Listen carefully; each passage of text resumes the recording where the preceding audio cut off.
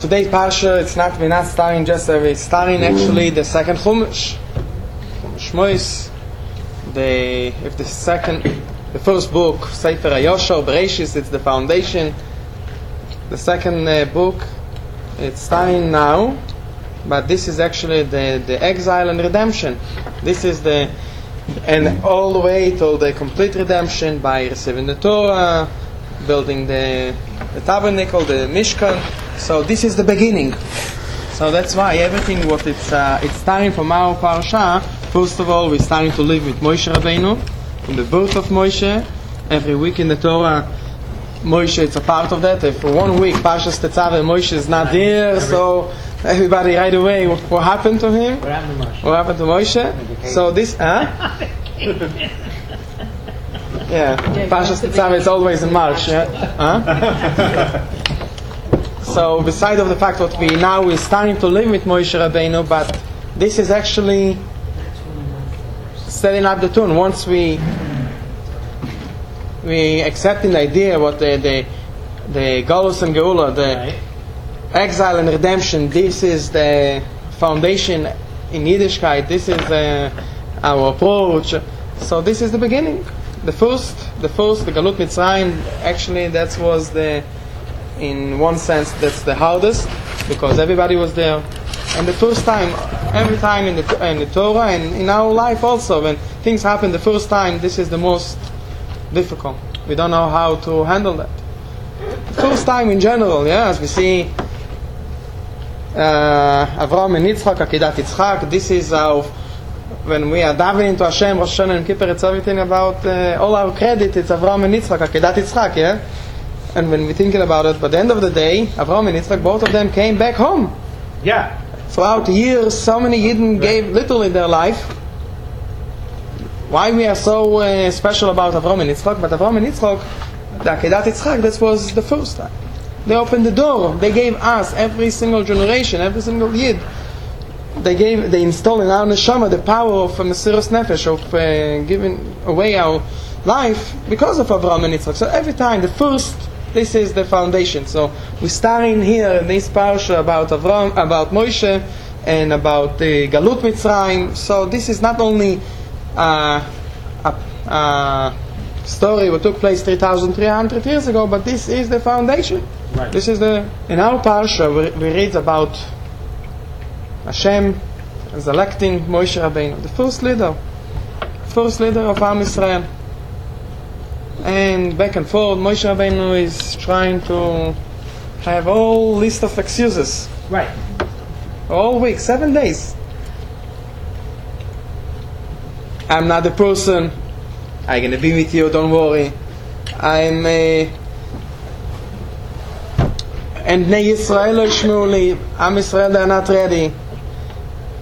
He gave him the miracles. Every day he has a different excuse. And it looks like, it's a question. Moshe Rabbeinu. The Gemara describes him as Oyevon Shel Yisrael. Moshe, no doubt, the love of Moshe to every single Jew. Hashem is calling him, giving him the job of a lifetime. And he is trying to ignore, to find the excuses, right? And it looks like every day, I cannot speak. Every day, different excuse, 7 days. From the conversation till the end of the story, we see actually, and that's what Rashi brings down, finally, Hashem tells him, go, and he accepted, and don't worry, your brother Aaron will agree to you, he will help you. From that part, we're learning what really bothers Moshe. Why Moshe was ignoring. Why he was trying to push and not to accept the journey, the shlichut of Hashem. Why? Because he said what really bothers Moshe, the way it sounds from the Torah, from the end of the conversation, what bothers him was one simple thing. I have an older brother. My older brother, Aaron, he should be the guy. He should be the one. He's there in Egypt. Moshe Rabbeinu ran away from Egypt so many years. He never had a real taste of exile in Mitzrayim. Right. As we all know the story of Moshe, as a child, he was already in the palace. Sure. He grew up. He ran away, so he never had experience. And that's his older brother, and so he was basically Aaron, and the Medrash describe even more. Aaron, he was a prophet, he was a Navi. He was the one to give Am Yisrael the support in Egypt, in Mitzrayim. So how could I step into my brother's territory? That's my brother. He should be the one. And that's why we see as Hashem is, don't worry, your brother is going to greet you, he's going to help you, and you should not worry. Okay, so this is the explanation why Moshe Rabbeinu was trying to step out. He did not want to accept it because of his brother Aaron. But here, once we understand that, the question is, okay, if this is the case, why Hashem was pointing to Moshe? What's wrong with Aaron? I mean, obviously we see Aaron is involved, and we see that. So why Hashem? He's looking for not a stranger, but outsider, to bring somebody from Midian. Yes, his roots from Egypt, but so many years there is two different opinions. Moshe Rabbeinu, when he was running away from Egypt, he was 20 or 40. So we're talking about Moshe right now is already almost 80.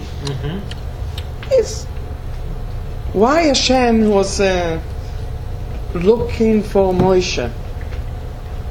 We told her, I mean, Aaron is a part of that, and we see throughout Aaron was together with Moshe. But why Moshe? That takes us a little bit back to the beginning.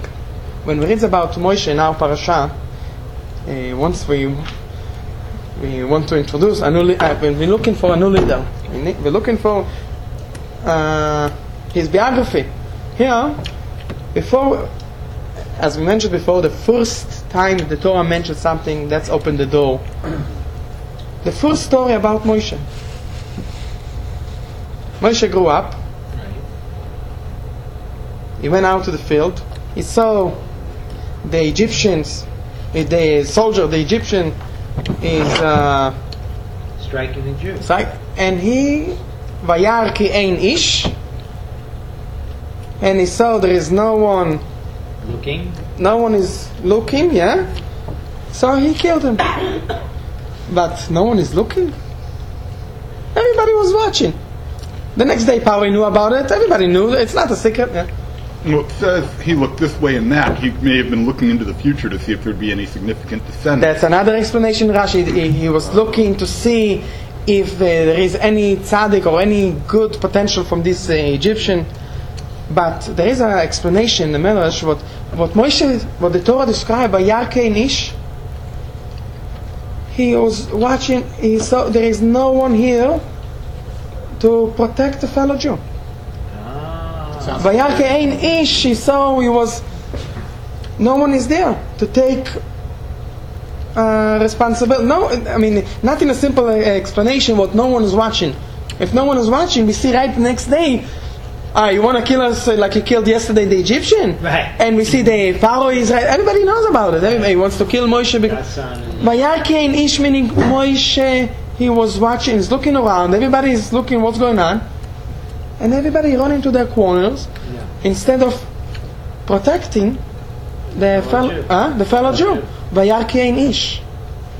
That's the first story. That's what Moshe Rabbeinu was willing to sacrifice his life, to put his own life, as we see, Paro wanted to kill him, to save a fellow Jew. When we're talking about a leader to Am Yisrael, it's not what's made Moshe.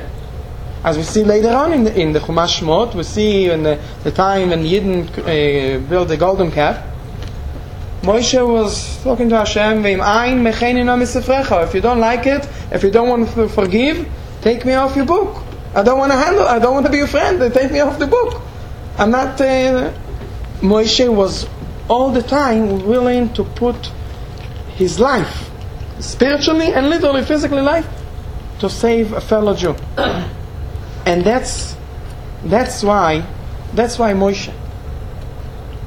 And that's why it's important also to know the story. I mean, we see a part of the biography of Moshe, and that's the reason why Moshe is the leader. Moshe is a shepherd.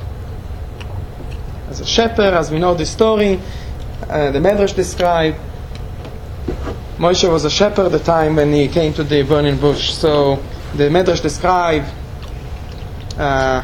was one sheep was running away, and Moshe was after him. So he found him. He was a little one. He wants to drink water. And Moshe helped him. And the simple question is, hold on, that's not responsible person, though. You're running after one. Leave one to let You have to, but this is a true leader of Am Yisrael. He understood all of them together. They will support each other, as we see. All the shepherds, they're together. But the one what run away, he's in immediate danger. So that's actually Moshe in our parsha, the one what willing to sacrifice his life. In our days, thanks God, we're not in most of the situation, most of the time, we don't face in such a thing. But the idea is, Vayar ki ein ish, and each one of us, it's like a call to each one of us. Vayar ki ein ish. When we see some action, we see something is missing, and Vayar ki ein ish, meaning we see there is no one is there to take responsibility.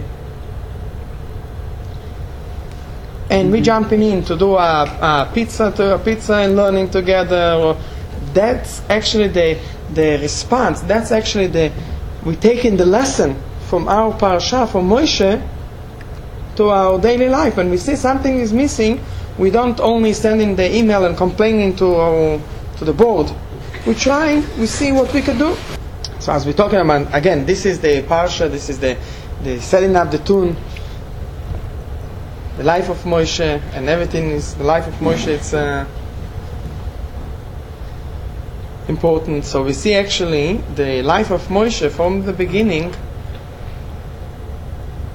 In our parasha we read twice, or even actually a few times. Actually, all his life, Moshe, was thanks to ladies in his immediate what saved him. First of all, his sister, Miriam. Because of Miriam, Moshe was born. She made her parents to get married again. She watched him. Batya saved Moshe's life. That's, as we all know the story. We're thinking about Batya. And sometime when we're thinking about it, it's like, to me, it's not only about Batya, it's about and Batya obviously it's so special about her. We see she named Moshe, she gave him his name. His parents gave him a different name. Chaver, Shaltiel, there is different, whatever, the Gemara describes different names. But the name what we all know, Moshe, he actually got from his stepmother, from Batya. But she was not Jewish, but as the Medrash describes, Hashem said, you saved my son, and that's why his name Moshe. You will be called Batya, you will be my daughter, and there is a Batya. Anyway, so Batya, she saved again the life of Moshe, and later on in the parasha we read about when Moshe is already accepted the mission, and he's traveling to Egypt, how one more time his wife saved him.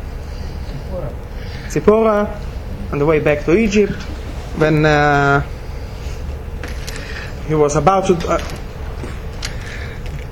She saved him before also, when he went to Midian, when he ran away. Yisro put him in the pit for 10 years.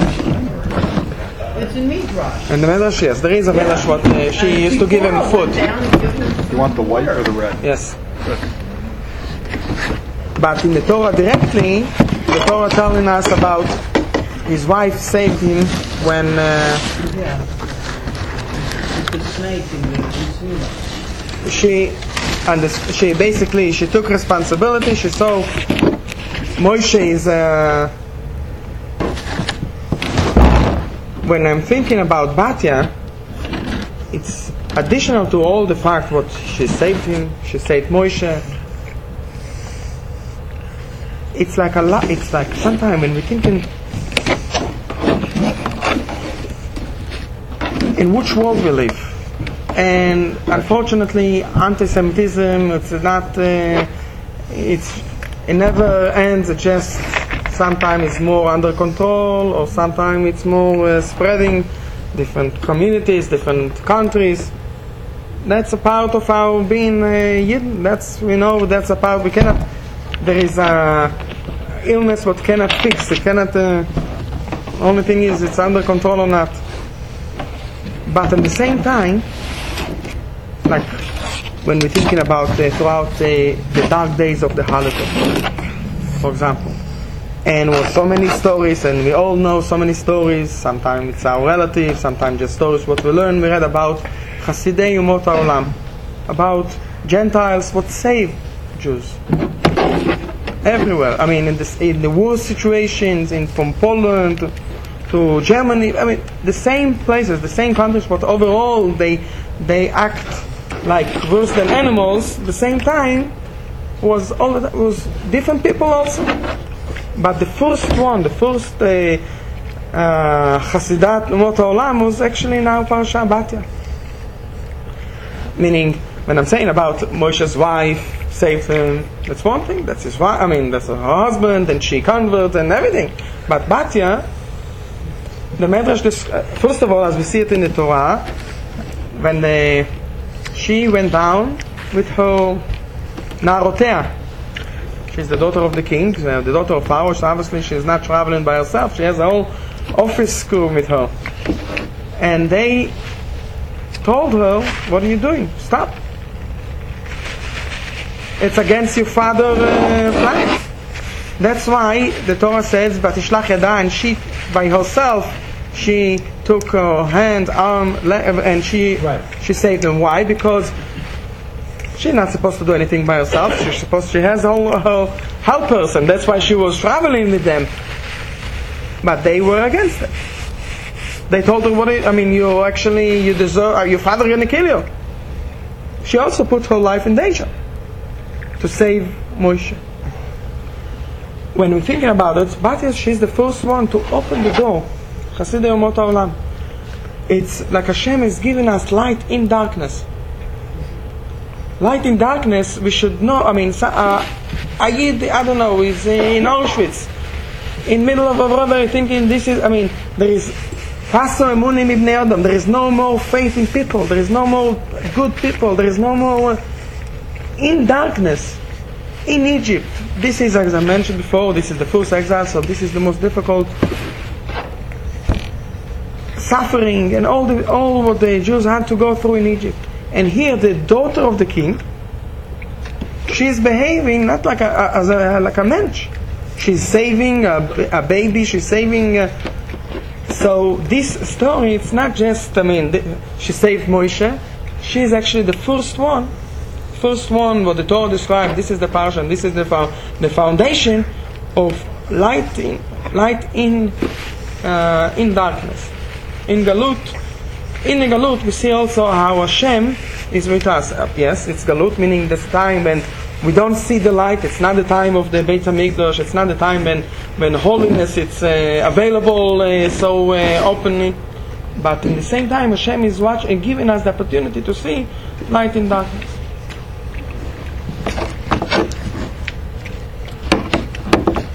What is Batya's reward for having saved Moshe? Did she ever get a reward? So I mentioned before, there is an explanation what she actually became. She converted. Really? Yeah. There is and Hashem named her Batya. The name it's not appearing in the Torah.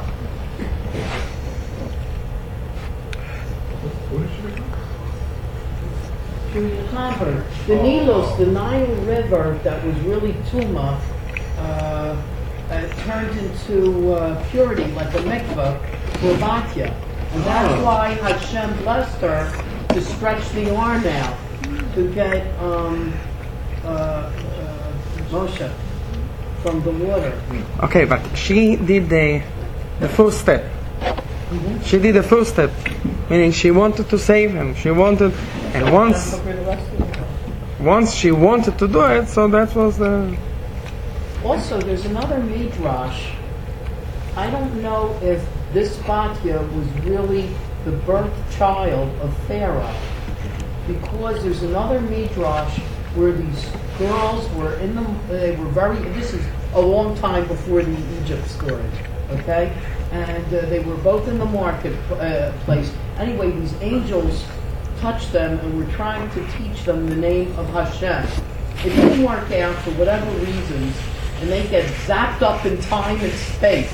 And I'm not familiar with the that. Egyptian story, it's a midrash. Check it. Could be. So these two girls are in the shuk, in the marketplace, okay? And Yisro is walking by, and he sees these two beautiful baby girls, and they're sisters, and no parents, nobody taking care of these kids. So Yisro takes these two girls. Right. The one he kept for himself was Tzipora, and he gives Batya to Paro, to Pharaoh. And that's another midrash. Which means that you're saying that Moshe his wife was beholden to him.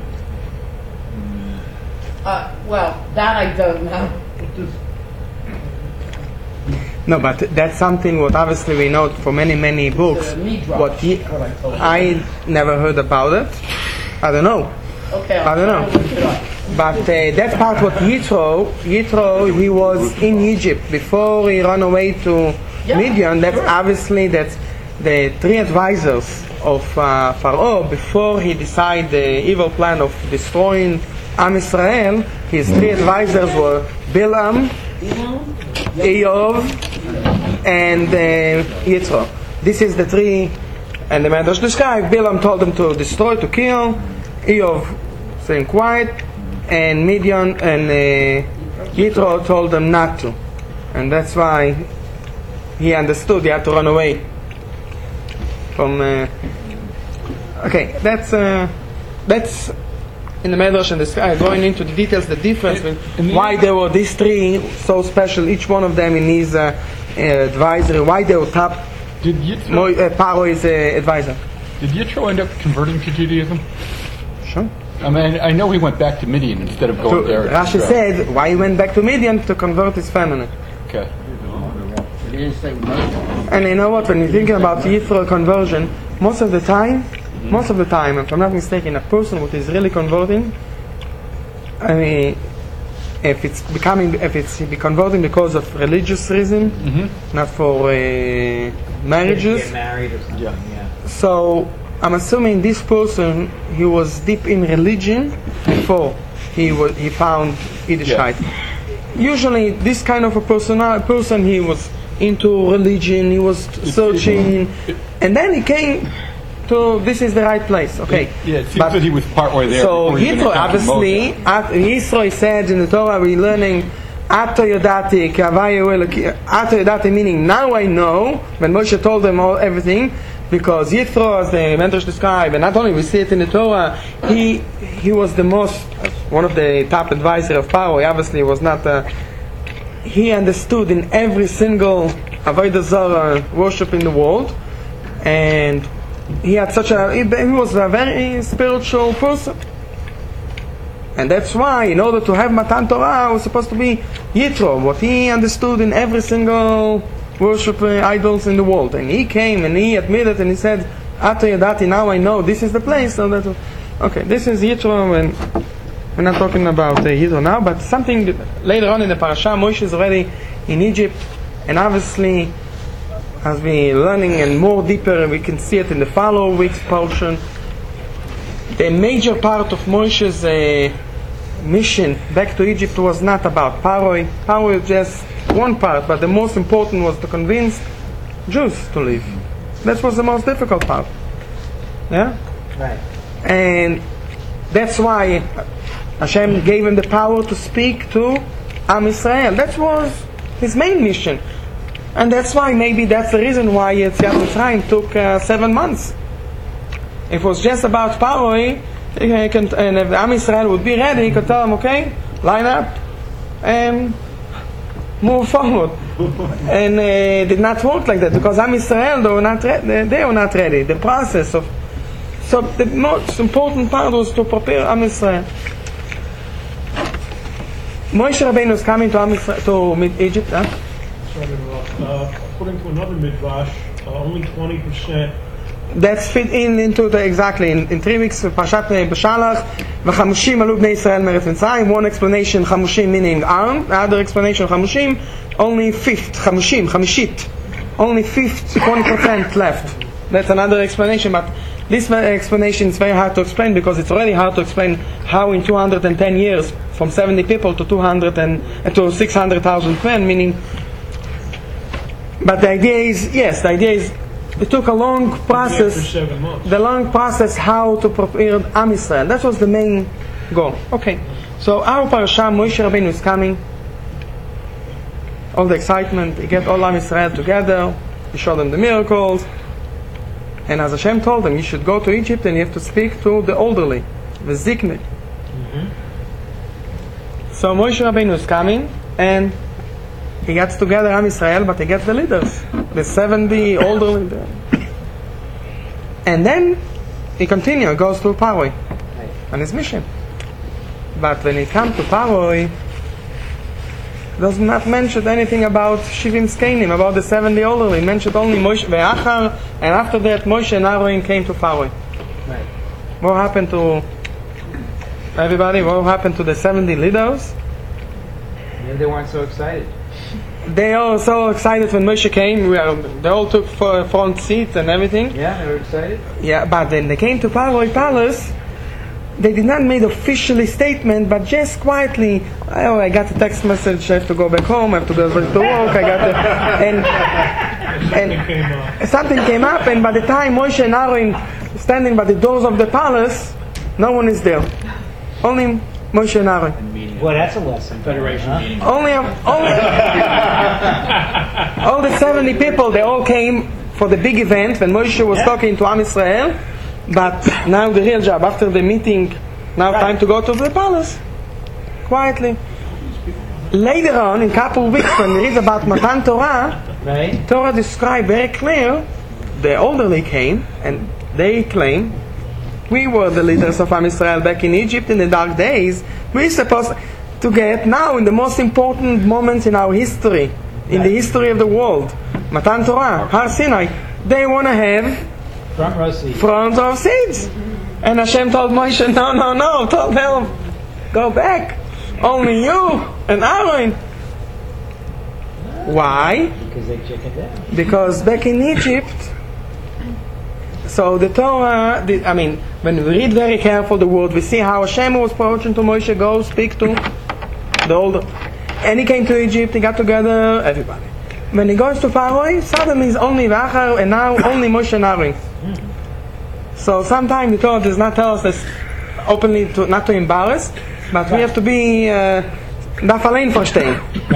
You have to understand by yourself. You see the process, you see the progress, and you understand what happened.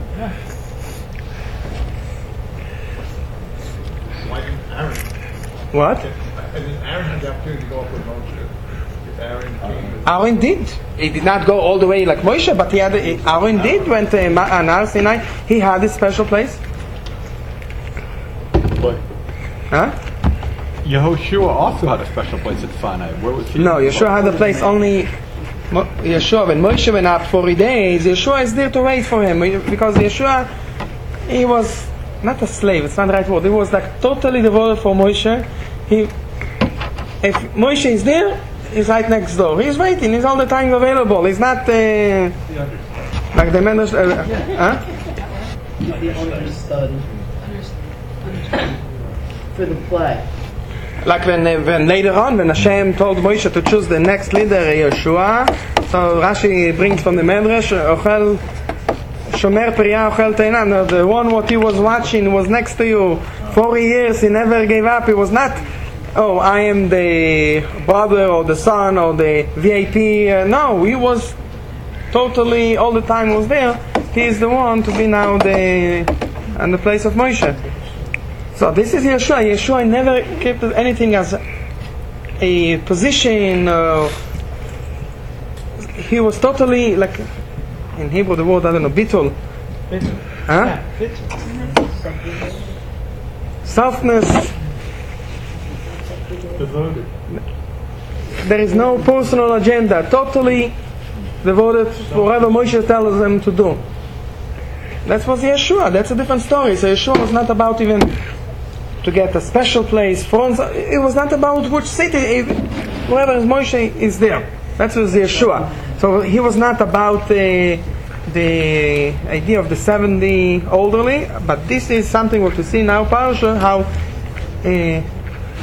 shifting from Hashem is telling Moshe, go back to Egypt, and the most important is actually to speak to the Jews, to explain, to convince, to prepare Am Israel and the leaders, the 70 leaders, the elderly, and a little bit later, further in our Parsha, almost by the end, we see so this is later on we see in Matan Torah, that's what we get in the full picture, what took place, what happened.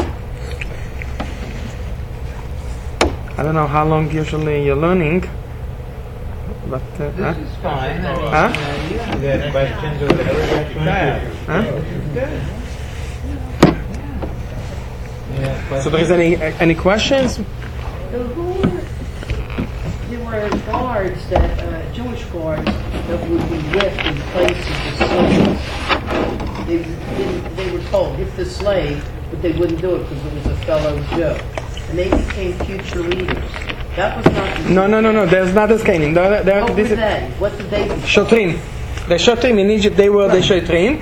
And later on, they became in the desert. What? Oh, the judges? And they became the older, the 70 leaders. They became, yes, yeah. Oh, okay. But in Egypt, this is the group. They were not the leaders. They were what's the Torah called the Shotrim. These people were not the same 70 elders that went away.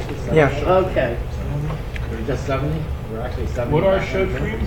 Yeah, like the Shotrim, how do you define that? Officers? No, he's not saying Shotrim. Shotrim? Yes. or guards? No, Shomrim are guards. And Shotrim were the... Officers.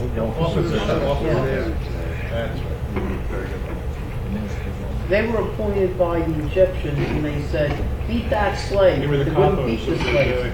No, but they wouldn't beat the Jews. They wouldn't beat a fellow Jew. And they said, well, if you don't beat him, he gets 40 lashes. So they took the 40 lashes on their back. Whatever it was. Yeah. So that's already a different group of people. That's not the That's claim. not the same 7. No, not the claim leaders in Egypt. Those what they. Okay. No. Here's a question. The parsha opens up where the Jews are coming down to Egypt, and we all know the Jews are going to be in Egypt for 210 years, 400 years, whatever. And my question is, why did the Jews have to be brought to Egypt? What are we being punished for? What's the big sin? I mean, 210 years or 400 years of being outside of the country and being enslaved and being beaten like back in the... So you can see already, So be there for a year Bob. and then we'll have Exodus. Bob. So this is exactly a beautiful explanation to give us a proper understanding what the exile. It's not punishment. It's not... Because if exile would be punishment, why in Egypt? Exile, it's not punishment. Exile was not... The punishment, this is the service of to call exile a punishment. The true meaning of exile, it's actually to prepare either prepare the neshama for a higher, like you can say a simple explanation. In order to receive the Torah in Har Sinai, first we had to go through the preparation of Egypt, Mitzrayim. Or it could be more deeper, as it brings down in the Zohar, what the idea of going down to Egypt was to purify Egypt itself. Meaning, when Hashem created this world, in every Egypt in that time, this is the superpower, and every country, every place of the world, there is sparkness of holiness. Right. And Jews come into those places to purify, to clean, to find this holiness, as we mentioned, for example, Batya. In Egypt, and to elevate those holiness in Egypt. So this is the ultimate goal of exile. Well, every week I read the Parsha in English with the commentary. So one of the commentaries says that as long as Yaakov's grandchildren were alive, the enslavement... Children. It actually says grandchildren. This is the reason for my confusion. If it said children, I wouldn't be confused.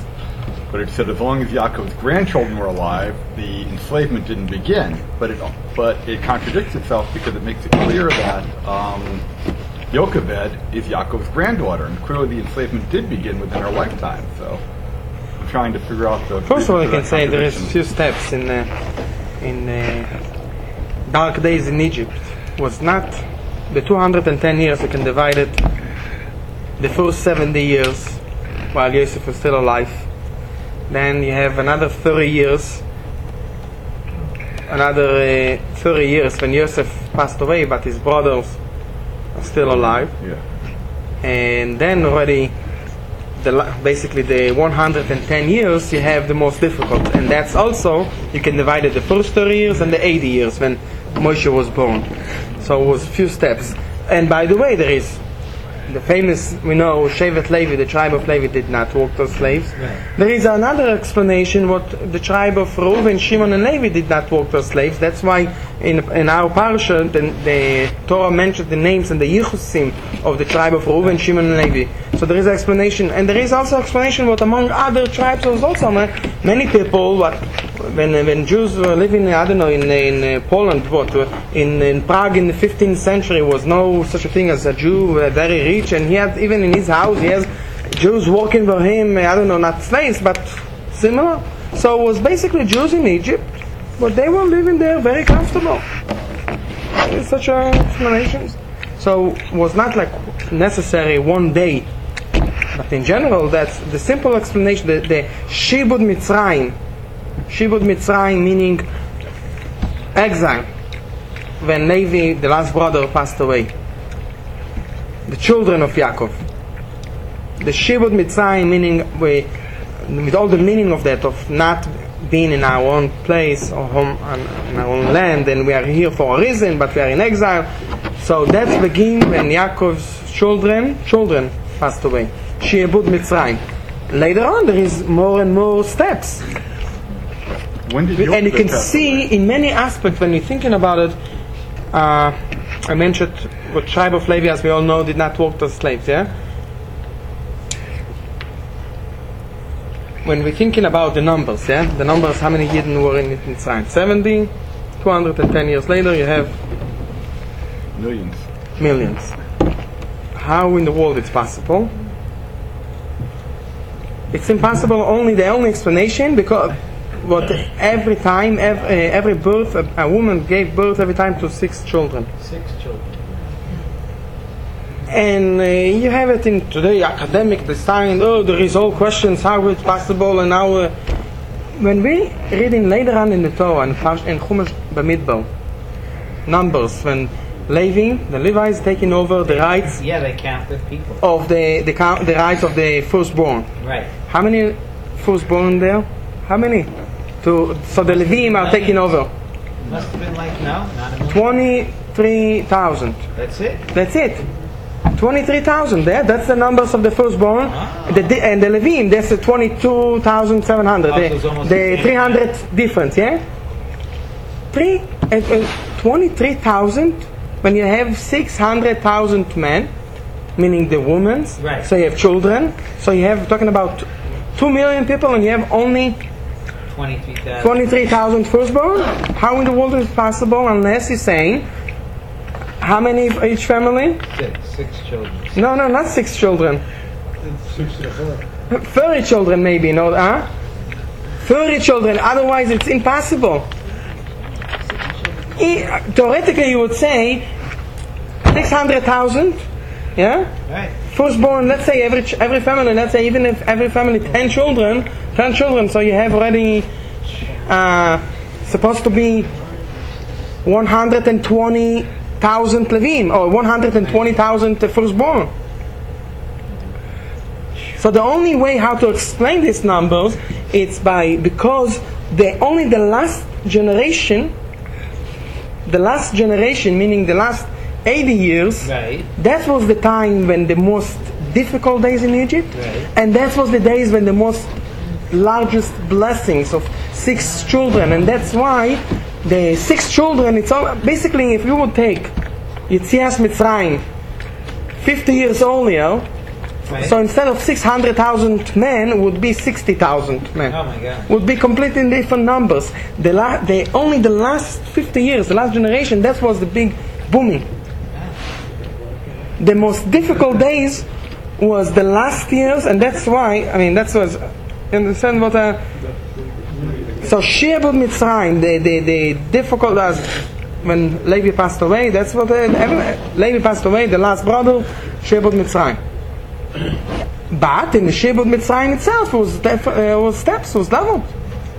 And that's why, by the way, what I just mentioned, I explain also why tribe of Levi, they are the smallest tribe compared to every other tribe. Right. Because She'ebud Levi, they never had the blessing. They never worked as slaves, they never had the blessings of 6 children.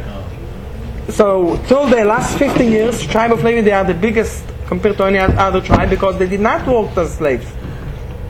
But once everybody got this blessing, they start to multiply, and Levi still continue the same. Same. Yeah. Yeah. And that's why suddenly Levi, they are the smallest tribe. So that's, I mean, when you think about it, you can see how the numbers exactly. Right.